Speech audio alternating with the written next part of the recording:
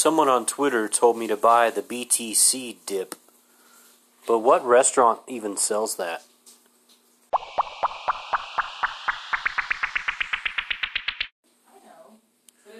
This podcast sponsored by Dick Tracy Spy Gear.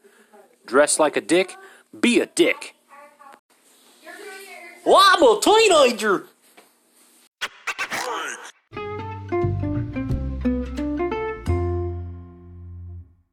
In March 1959, people in Tibet rebelled against Chinese rule.